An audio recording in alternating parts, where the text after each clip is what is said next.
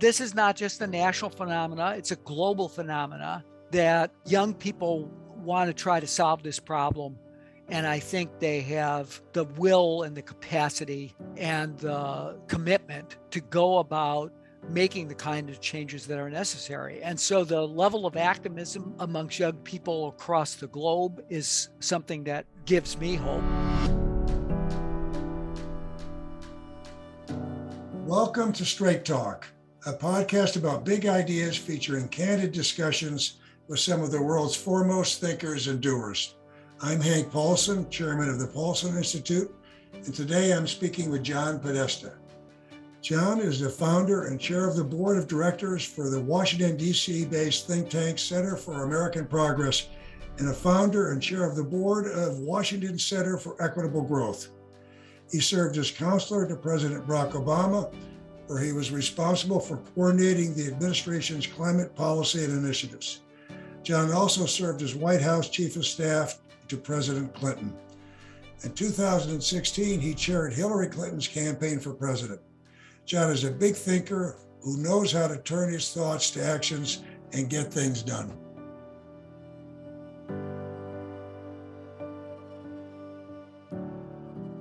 John, welcome to the podcast. There are a few people in Washington who have more experience in democratic politics than you, and fewer who better understand government policymaking, how the sausage is made. But before we get to Washington, let's start with Chicago, where you grew up. Tell us a bit about your upbringing in Jefferson Park and how it shaped your interest and worldview, and what inspired you to get into politics. Well, that's a great question, Hank, and it's always a pleasure to be with you. I grew up in a kind of typical blue-collar household in Chicago. My father worked in a factory. My mother worked at night in a pink-collar job. She was kind of political. It was the era of machine politics. Richard Daley was the mayor and the boss of Chicago. But I really got inspired to get into politics through a different route, which was as a result of my activism against the war in Vietnam. And I was a freshman, I guess, in college. And Gene McCarthy announced his candidacy for president, challenging President Johnson during the fall of 1967. And I was excited to try to work on that campaign on his behalf and on behalf of the cause of trying to get the United States untangled from the Vietnam War. And I left school and traveled across the country. It was the first time I'd ever seen the country, really. And the country wasn't as homogeneous as it is today. You know, it's not like a McDonald's on every corner or a Starbucks on every other corner.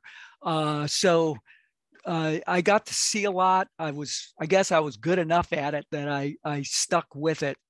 And just very briefly, obviously, he didn't win the nomination. I ended up dispirited at the famous Chicago Convention in 1968, but not dispirited about the country or what politics could do.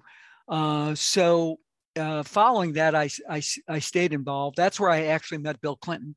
I did a campaign in 1970 for somebody you probably knew, Hank, Joe Duffy, who was running for the Senate. Yep. In a three-way race against Tom Dodd and Lowell Weicker. And Bill Clinton was a young law student at Yale. And I, again, quit, I left college for a little bit and went out to work on that campaign, and we became lifelong friends. So, you make some of your best friends in those campaigns too. Yeah. And going back, it's a flashback to that era. I graduated from college in 68 and grew up in Chicago. And boy, it's hard for people that didn't live through that to really understand. We talk about the turmoil today, but boy, I was in college when people got shot at Kent State. This was a tough time. Now, you spent a number of years in your early career on Capitol Hill. What was it like working on the Hill in the 80s? And what did you learn from those years? Yeah, it was extremely different in the sense that conservatives were really conservative. I spent most of my time on the Senate Judiciary Committee working for Pat Leahy. Strom Thurmond was the chair of the committee. We had people like Orrin Hatch and Paul Laxalt and, Jerry Denton. They were really conservative, and their staffs kind of reflected that. And I guess so did the Democratic staff, which was pretty liberal. We had, Ted Kennedy and Leahy and Howard Metzenbaum, people like that. But people got along, which is different than today, I think. The senators were friendly. They socialized with one another. They knew each other. Their spouses knew each other. And the staff knew each other and socialized. And I have, still have friends from that era who were, we disagreed on politics, but we liked each other as people. And that meant you could work across the aisle. You could find reasonable compromise.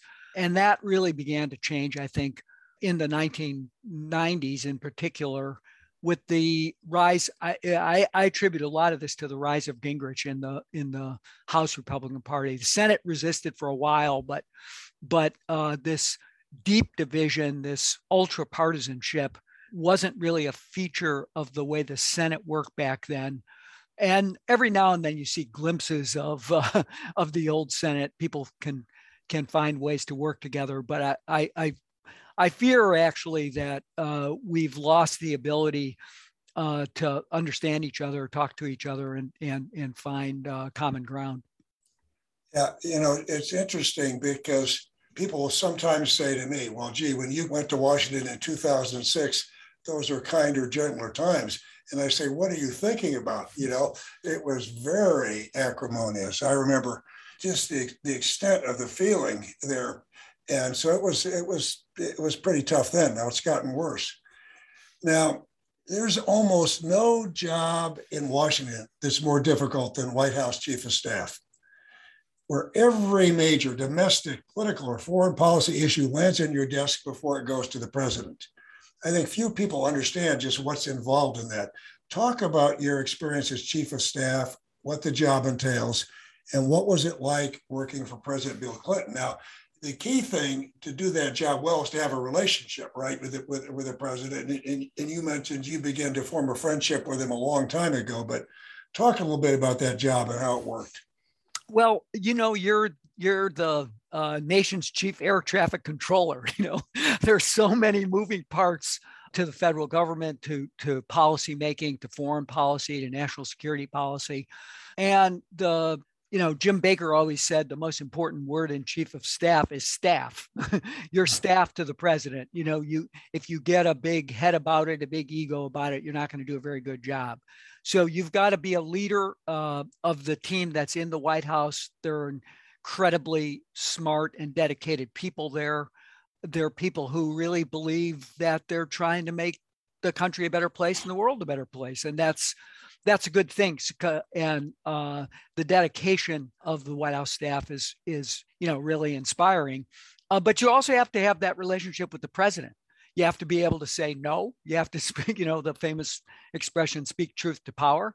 In President Clinton's case, he was someone who knew something about everything, literally everything, from sports and to politics, but deeply engaged in policy.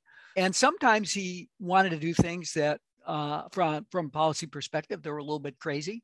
And you had to say, no, Mr. President, that's not going to work. And we had a pretty respectful relationship. He yelled at me, I yelled back, but he was a lot of fun, and always he'd always kind of drive deep into policy, but with the conviction, and I think it was really why he was successful as a politician, with the conviction that if he got the policy right, it made a difference for people that he basically grew up with. In a small town in Arkansas, the kind of people who needed the government to be on their side. He got that, and he'd relayed everything back to what was that mission to improve and give people opportunity and give them the chance to lead good lives. And I think that's what motivate him when he closed the door in the Oval Office. And, it was always kind of fun to see his mind spin because, he was a broad horizontal thinker. He could bring a lot to bear. And, you've interacted with him, Hank. He's just curious about a lot of different things. And that made my job maybe a little bit harder because I had to know a lot about a lot of different things, but it also made it more fun. And you just hit on what I was going to say, because he had this great intellectual curiosity. And, there weren't a lot of brief conversations with him. And so I think one of your challenges was keep things moving on time because he sure didn't rush. He was famously late. I had the other situation when I worked for George Bush, right, as president, because everything started right on time. Yeah, exactly. But yeah, Obama, I later had the privilege of working for President Obama in the White House too. And he was much more like, if the meeting was called for 10, he'd show up at 10. That was not of all of Bill Clinton's great strengths, being timely was not one of them. Now, you also worked with his wife, Hillary Clinton, as chair of her presidential campaign. It's different working for Hillary. What was it like working with Hillary? Yeah, well, again, she's wicked smart, like the president, but she's different in the way I think she approaches the problem. She's more analytic, she's more logical, she's more, and I've used this expression before, and maybe just use it before in this podcast. Bill Clinton thinks horizontally. That is, he can bring information to bear that is coming out of nowhere. You'd be talking about healthcare in the United States, and he'd tell you a story about the structure of small business in northern Italy, but bring it home to be applicable to the problem that was at hand. Hillary was more and is more kind of logical, deep. She studies extremely hard. She always comes prepared. She's more the trial lawyer, and President Clinton's more the law professor. And so they're different and they're complementary. And I think that's why they kind of enhance each other a little bit, because they're not the same in style, notwithstanding they're both, like, as I said, brilliant people. And John, the interesting thing about you and what makes you and others like you who are successful in Washington successful is you can work with different types of people, right? And that's a key. It's a key in investment banking. It's a key in a lot of things to understand. I mean, I knew when I went to Washington that I could have a discussion and a deal with President Bush before I arrived. But if it didn't work, it was going to be my fault, not his. Yeah. It was my job to figure out how to make that work. And I think your experience on the Hill and all your earlier politics allowed you to do that. And that's a key. If I could say one thing about that, Hank, and I mean this sincerely about you, and I mean it about the most important attribute is basically knowing that you're not going to be deceptive and you keep your word. If you can have a reputation for being straight with people and they know that you keep your word, then you can get a lot done in business, in politics. And I think that's always been something that I've really tried to practice. For sure. And it makes a big difference. Now I want to get to another aspect of Washington. So you're the founder of two important DC think tanks, the Center for American Progress and Washington Center for Equitable Growth. First, for our listeners who don't spend a lot of time in DC, explain the role of think tanks in the policy world, why you decided to found these organizations, what were you trying to achieve, which I think gets to your theory of change. Right. Well, think tanks have had a very long history. Brookings Institution just celebrated its 100th anniversary. It is a place where one can do policy experimentation, analysis, provide decision makers with the research that's necessary to come up with good policy design, and increasingly communicate that to the public, to basically be prepared to be out trying to argue for a direction in policy and politics in the country. And I started the Center for American Progress, which is now the largest progressive multi-issue think tank in Washington and in the United States. Because it's interesting, this was back in 2003, and I don't think anybody was waking up in the mornings thinking what Washington really needs is one more think tank. But the reality was that the conservative philanthropy had invested a lot in conservative think tanks. They came in different flavors, from the Cato Institute to Heritage to American Enterprise Institute. Some more pro-business, some more libertarian in their outlook.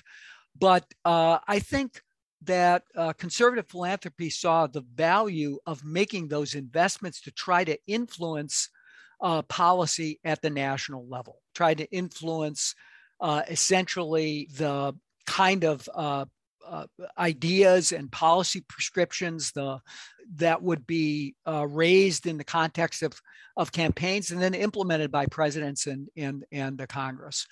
And on the left and center left, there was just as much money being spent, but it was deployed in a different way, much more through single issue organizations, advocacy-based organizations. And indeed, in the early part of that decade, the Democrats didn't have any instruments of power. They lost control of the Senate. They had lost control of the House. President Bush was in office, and the ability to kind of generate a new sort of governing philosophy, set of ideas, approaches to governance that could be politically salient in a presidential campaign, or be implemented once in office was in my mind missing. So we started the Washington Center, the Center for American Progress, and it's grown and prospered, and it's been a place that has, I think, had a lot of impact and effect on the Obama administration, on the Biden administration, on Capitol Hill, and it's generated a lot of young talent that have now gone in to serve in the White House and in government on Capitol Hill. So I think I'm very proud of it. I think it's been very, very successful. The Washington Center for Equitable Growth proceeded from, by the way, I did both of these institutions with two people who became very, very close friends of mine, Herb and Marion Sandler, who I think you knew, Hank. They were had run large financial institution on the West Coast, but they were basically liberal philanthropists who were kind of into ideas, and we were kicking some problems around, and one of which was the fact that there was a presumption that you could create more equitable solutions for the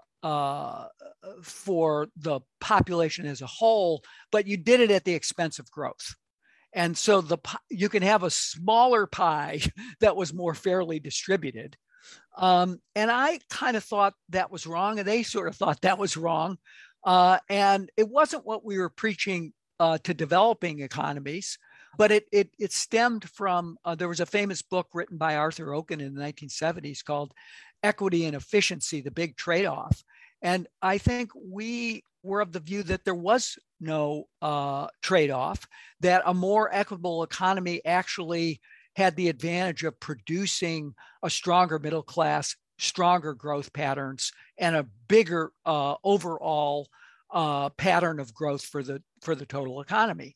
And so, but there was a presumption going the other way including amongst Democrats and liberal economists, et cetera. So we started that think tank with and convinced a woman named Heather Boushey, an economist who ran it for a number of years, now serves on the Council of Economic Advisors, to work with academic economists to do evidence-based research to say what does inequality do to growth, and what do a fairer tax system, more enforcement of antitrust to reduce monopolies, et cetera.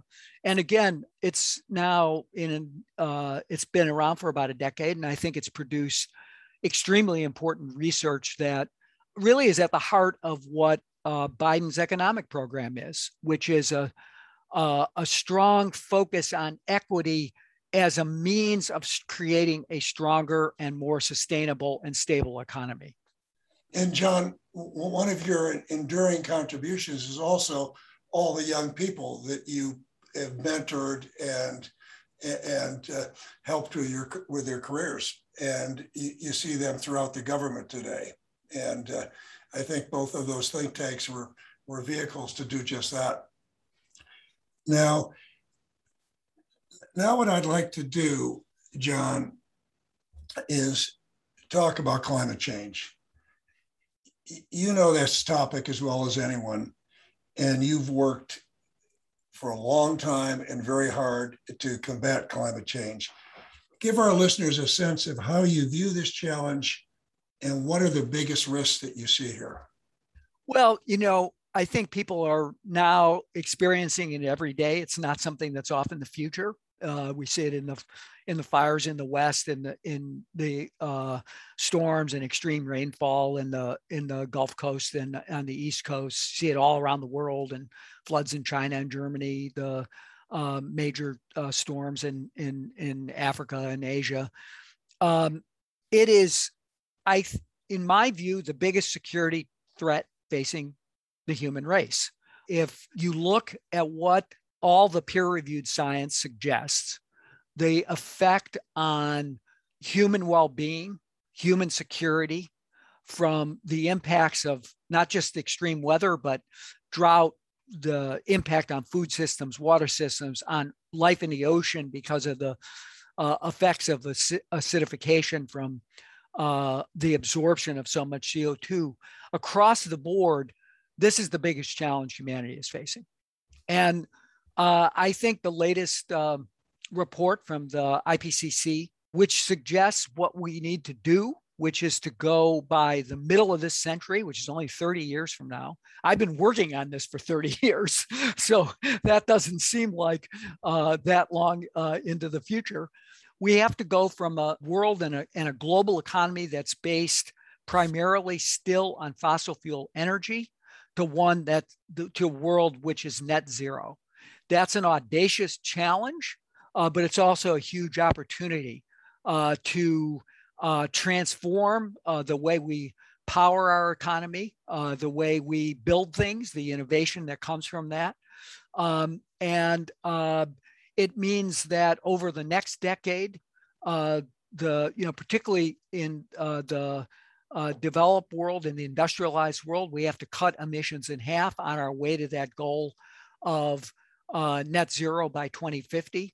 And it seems like the level of change to do that is almost impossible to imagine. But then when you look at the policy instruments that can be deployed, you can see the path forward to go from coal fire and natural gas fired power to renewable power, from innovation in industrial processes to electrification of transportation, using zero carbon energy as a source for the electricity to power that. It's all doable if we have the will, the policy, and the spirit to do it. Yep. And as you said, it's going to be the greatest industrial transformation in the history of the world. I mean, to have an economy, global economy that's 80% reliant on carbon-based fuels, and to get to net zero, this is going to take decades, as you said, but it's going to be huge. Now, I want to spend more time on climate, but I need to ask you a related question, because there's another challenge that doesn't attract the same headlines as the climate crisis, but in my view is every bit as alarming. and that's the collapse of global biodiversity. The forests, the wetlands, oceans, birds, animals, and insects. This is an issue you spent a lot of time thinking about. So tell our listeners about how the nature crisis relates to the climate crisis, and how do you view the risks of biodiversity loss? And how do our policies need to change to protect our natural capital? Well, they're linked, but they're different. And Hank, I applaud you for spending so much time on this conservation challenge, because in the end of the day, that biodiversity provides the all of the natural capital that we need to live, not just the beauty of the world, but the physical capacity to kind of to survive in a world. And we're facing a moment where there's predictions that about an eighth of the species of the planet will go extinct by the end of this century. And that is a combination of the effect of climate change and the effects climate change are having on individual habitats. But it's more than that. It's the overall pattern of development, tearing down of forests in pursuit of food production, et cetera. It's the impact on the oceans that I mentioned, from not only acidification, but from ocean pollution, the effect of plastics being dumped into the oceans. So we're really in a bad way. And I think that's, not only is that something that is, as I said, needs direct intervention by both national governments, but also by the global community. We're going to have a meeting of the Convention on Biodiversity, one of the other treaties that the United States has been unable to ratify, even though we were probably the primary proponent behind it, to try to salvage and save a rich and diverse world. But I think a first step is something, again, that countries have taken the step towards. I think there's more interest in the footprint of companies who are engaged in sustainable utilization of resources, food production, et cetera. And that is to protect. There's a goal that will be put forward that the US government has now embraced under President Biden, to protect 30% of our lands and waters by 2030. I've been involved with both President Clinton and President Obama in doing large landscape preservation through using the Antiquities Act, creation of monuments, et cetera. Some of the most fun and exciting work that I've had the pleasure of doing. But it really goes much deeper to how communities protect their biodiversity, how we build sustainability and adaptation into a climate-stressed world. And it gets less attention than climate change, but I think it's just as big a crisis. It sure is. And one way I look at it is distressing, and climate change is really distressing, a huge threat. And scientists have done a lot of work, and they understand a lot more about this than they do biodiversity loss. Because I think as we're looking at what's happening to the global ecosystem, that we don't even know enough to know what all the risks are. I think when you get Mother Nature out of balance. One thing you said that really resonates with me is, we both work on sort of policy issues and big, difficult policy issues.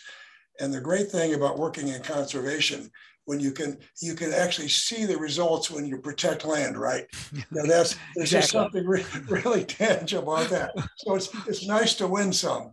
And but let's now get back to climate change. Because during the Obama years, you were a key player in negotiating the Paris Climate Agreement, and you played an essential role in bringing China into the agreement. So talk about that agreement. What were its aspirations, its strengths, its shortfalls? What did you learn from these negotiations? And how can those lessons be applied in Glasgow this fall when policymakers meet for the COP26 climate summit? Well, I think fundamentally the change of thinking between the global architecture for dealing with climate change went through a profound change in Copenhagen at a COP that was viewed as unsuccessful, disappointing, etc. I remember the Chinese walked out of it, right? Well, there was a famous meeting where President Obama and Secretary Clinton stormed into a room where the Chinese and the Indians and the Brazilians were meeting, but it changed the sort of architecture and recognized that a kind of one size fits all solution didn't work. That you needed to take account of individual national circumstance for the building blocks of ambition. You had to do nationally determined commitments, and that there was pressure to constantly ratchet up the ability of countries to do more through understanding what they were going to pledge to do, to keep global pressure on enhancing ambition, and then holding people to account to the pledges that they made.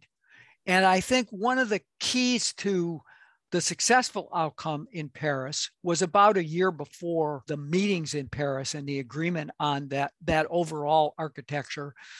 There had been quiet negotiations that had taken place, beginning with Secretary Kerry, who's serving as the special envoy for President Biden now. And then myself as the White House lead on climate, Todd Stern, who was at the State Department at the time, with the Chinese, to come forward with a joint announcement between President Obama and President Xi in Beijing, which stated what we would both do, what the United States would do in its nationally determined commitment and what China would do. And I think we surprised everybody because both of those commitments were seen as ambitious at the moment. And it galvanized the discussion. I think it meant that other countries came forward, including some places that were more surprising. Mexico, obviously the European Union had been pushing forward aggressively on the climate file, but other people fell in line and tried to lift ambition. So that was the strength of it. It was a bottom-up approach where people made commitments, but they made commitments that they felt obligated to keep. The weakness of it, as it were, was those commitments didn't add up. They got us along. If they were all respected and implemented, they got us a long way, but they didn't get us nearly far enough. Certainly not to hold what now the consensus position is, the global average temperatures to close to not going too far above 1.5 degrees Celsius. And at the time we were shooting at 2 degrees Celsius. That's what we thought was going to be stable and safe. I think because of newer science, better science, it's clear that we have to do even better than 2 degrees. We have to get closer to 1.5 in order to have a sustainable, stable planetary atmosphere. And so those agreements didn't add up to that. So now that's what is going on this year, which is to enhance those agreements. President Biden has come forward with his pledge for the United States, which is to reduce emissions by 50 to 52% by 2030. The Chinese have not moved they've moved barely on their 2030 goal. President Xi has pledged a net zero economy by 2060. Europe, US, Japan, others have used 2050 as the benchmark. That's aggressive. I don't think it's worth fighting about the 2050 or 2060 at this point. What it's worth fighting about is what they're going to do in the 2020s. Are they going to continue to build out coal-fired power? Are they going to start retiring it, et cetera? And that's what Special Envoy Kerry, Secretary Kerry, and the president are working with other allies, people who want more ambition. There's a lot of pressure for China to move, but it requires the United States being serious about its commitment. And that's riding a lot on the legislation that's currently pending on Capitol Hill. So let's get to that. So how do you think about the politics of climate change, and which political messages resonate and what ones fall flat? Yeah, I think again, that's changed from the politics of restraint to a politics of optimism. I think what you see the leaders, and I think this includes leaders at the city and state level who stepped up when President Trump turned his back on the United States commitment on climate. But you see it coming from the current administration too, is that this can be a good news story. Doing the work of change and transformation can be a boon for job creation, for business development, for innovation, for investment. And if we align the incentives right, which is what this legislation that's pending is all about, if we get the incentives right, then the private sector will, I think, can take off and begin that cycle, that virtuous cycle of investment and innovation that could be really just not only clean up the air, deal with environmental injustice, do the kinds of things that will produce better health, but will get us on track to make our commitments on climate change as well. And as we both know, it's going to take trillions of dollars. Governments don't have the money, private sector does. So the key is, what are the incentives for the private sector? How do we structure this? And so I'd like to talk a little bit about the role of markets in fighting climate change. You've been a champion of regulatory standard setting as a way to bring market forces to bear. How does this approach compare with carbon pricing? And then I would like to get into a little bit of what ideas you have for reconciling the Biden carbon standards with European carbon pricing approach, which is going to be important. That's a great question, Hank. Well, first of all, like I'm for getting done what you can get done. that's my kind of the art of the possible. So if you go to a Princeton economist whiteboard session on what's the most efficient way to do things, they'll tell you it's carbon tax, carbon pricing, etc. But if you can't pass that, it doesn't really work. so I'm for doing the kinds of things that are going to be effective. And we have some carbon pricing in the system already, in the cap and trade system that we have in California, in the Northeast, etc. And there's some ideas in the current legislation for how to go a little bit further. But I think that don't underestimate the power of incentives. I think what you see and what Biden has put forward through, particularly through support through the tax code for clean energy, for clean buildings, and for clean transportation, will create, I think, a real boom of change and investment in the power sector, in the electric vehicle sector, et cetera. And so, economists will tell you, well, that's not as efficient on the economy overall.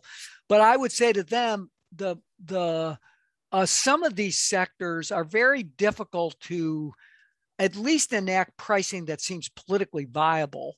You're just not. The price of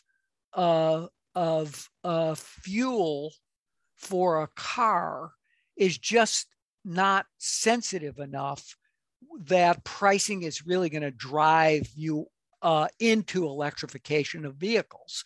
And so more direct intervention, direct support, the use of the authorities the president has, the ability to give consumers the incentive to buy electric vehicles, which they want to do, is going to be a more direct path to decarbonizing those sectors. I think so.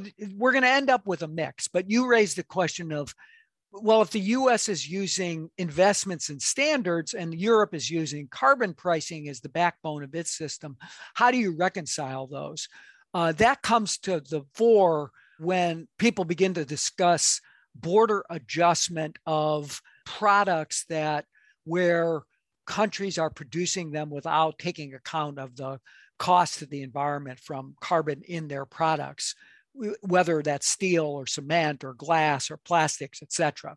And the United States and Europe are both committed to creating a carbon border adjustment mechanism. But I think one of the things, and I've spoken extensively with European colleagues on this, we can't get into a massive trade spat because we're both headed to the same destination.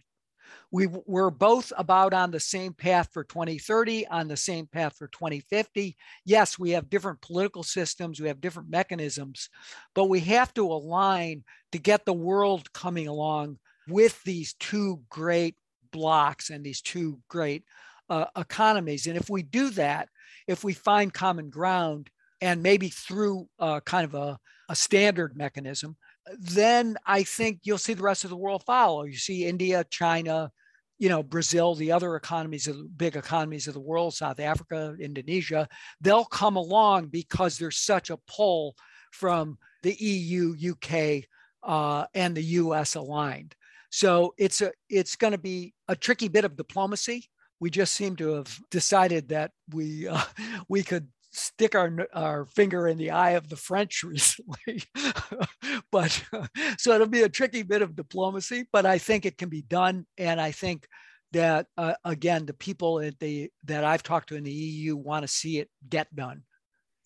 And what makes this such a interesting but difficult problem is, as we saw when we were in the financial crisis of 2008, these things are difficult, but if the crisis is immediate, it's easier to deal with it, right, than if it's long-term. Right. And if it's national, it's easier to deal with it than if it's global. And so here you've got, it's longer term, right, and it's global. But let's get a little bit deeper on the largest carbon emitter, which is China, right? And it's difficult to imagine an effective path for avoiding the worst climate outcomes without China being part of the solution. So given the fraught nature of US-China relations, what is the likelihood that our two nations will be able to cooperate effectively on climate change? And I'd like to talk about that. And then you move next to more broadly. You've been a close observer of China. You've worked well with China. How do you view the US-China challenge? Well, look, the overall bilateral relationship has deteriorated to the worst point probably since the Nixon administration.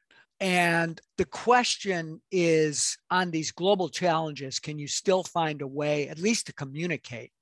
I think we're in a different place than we were even just 5 years ago or 6 or 7 years ago. We're destined to be in a place of strategic competition rather than full-blown cooperation.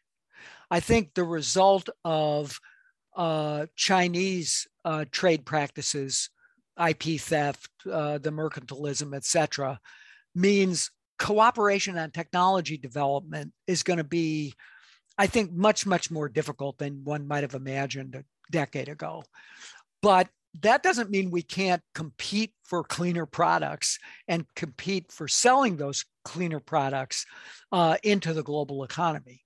And what I think is going to be disastrous, though, is if we end up in a context in which we can't keep open lines of communication about what each side's strategy is. And they'll push us and we'll push them, and that's okay.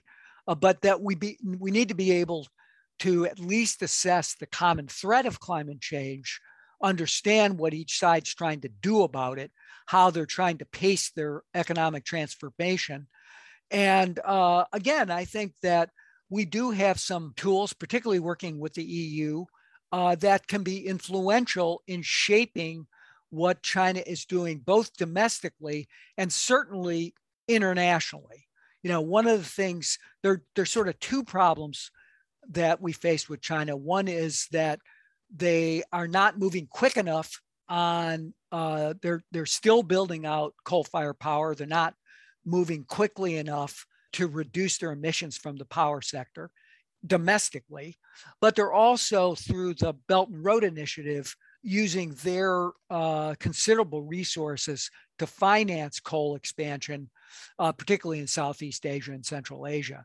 And so I think the world probably at the G20 or a like forum, it's not going to just be, I think the US and China has to come together on having different pathways, particularly for these countries that need the power, the Vietnams, the Indonesias of the world, but have to do it in a cleaner way, India, et cetera. And I think globally pressuring China to green the BRI, which they say they're committed to, which is to say, stop investing in coal, start investing in cleaner forms of energy through their overseas financing, and getting the United States more in the game, doing more of that, along with the international financial institutions, is going to be, I think that's doable, but we have to have a channel of communication in order to get it done. Absolutely. And, if you look at the Belt and Road countries, they're 28% of global emissions today. And if something isn't done, in 7 or 8 years, they'll have more emissions than even China. And China's practices outside of China are of great concern. And also building coal-fired power plants still in Northwest China. So there needs to be a real focus on that. I've also found in conservation, if we're looking at biodiversity, China's practices in China have been extraordinary in terms of preserving biodiversity and the forests and the coastal, but their impact on the ecosystem outside of China has been very harmful. And so getting them to focus there is going to be important. Now, most of our discussions that center on climate change these days are largely doom and gloom. Give our listeners a case for climate optimism. What gives you hope for the future? And John, I know you've already done a bit of that, talking about the opportunity for jobs and growth, right? And the fact that we have a lot of what we need right now. It just takes a political will. But give us if there's more hope for optimism here. Well, look, I think the real hope for optimism are the attitudes of younger people, more even than all the economic analysis about why it's going to be good for jobs, and it's going to be good for air quality, and it's going to be good for the cause of environmental justice. I think it's that young people, they get it. They understand that people of our generation, Hank, have kind of screwed things up, and they're going to have to step up to this. But I think this is not just a national phenomena, it's a global phenomena that young people want to try to solve this problem. And I think they have the will and the capacity and the commitment to go about making the kind of changes that are necessary. And so the level of activism amongst young people across the globe is something that gives me hope. And I see it, even in my own grandchildren, that they're climate warriors. And so that's a good thing. And they didn't get that from me. And I don't even think they got it from their parents. I think they get it from understanding the world that they're going to have to live in. Absolutely. And if you look at this issue, it's the ultimate issue in terms of generational equity, right? Yeah. Because they're the ones that are going to bear the costs of the bad policies and practices of those that have gone before them. So one last question, talking about young people. You spend a lot of time with students teaching at Georgetown. What career advice do you give them? And what advice would you give our younger listeners who want to pursue a career in government and in politics? Yeah, that's a good question. I always start the answer by saying I'm probably the worst person in the world to give advice about this, because my career has been completely serendipitous. I had ended up as the White House Chief of Staff, largely based on the fact that I was more curious than ambitious. I used curious earlier to describe Bill Clinton. Maybe that's something we share. I didn't have a career path in mind. I saw goes back a little bit to my mother's urging that said, you've been given a lot. We were pretty poor, so I wasn't sure what she was talking about, but you've been given a lot, you need to give something back. And that's always stuck with me. But government was a somewhat natural path for me. And I, as I said, I got involved in politics early, but I never really plotted my career. I was just always open to opportunity. What I tell young people, particularly young lawyers, is don't do something for a long time on the theory that you want to do something else, but you need to invest, make some money, get some capital, and then you could do it. Don't put it off. If you have an opportunity, take it. If you're curious about something, go for it. If it's going to make you happy, do it. If it's going to make you miserable, get out of it. And life works out. Yep. It's funny. I have a different career than yours, but I sure didn't map mine out. I thought I was going to be a forest ranger. Then I was going to go to Oxford and study English. But I think doing things you're going to enjoy and do well. Now, John, thank you so much. You've covered a lot of ground, and thanks for sharing your experience and wisdom with our listeners today. It's always a pleasure to talk to you, Hank.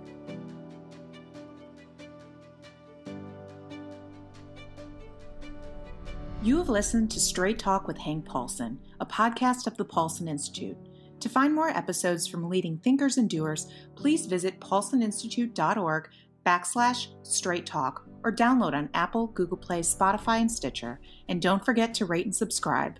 Thank you for listening, and see you next time.